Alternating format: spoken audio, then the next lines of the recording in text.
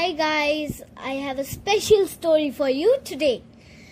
Little people, big dreams. I can be an inspiring leader.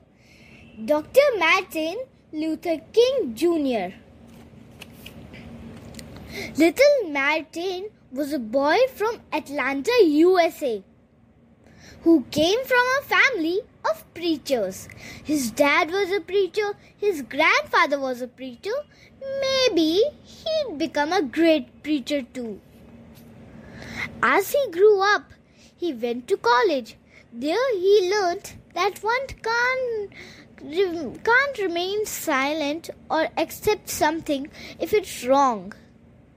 He promised himself to fight for what is right with the most powerful weapon of all, words.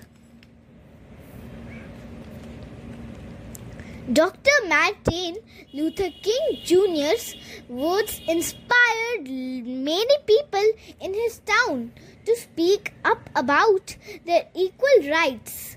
He encouraged people to take part in peaceful protests until everyone was treated with fairness and respect.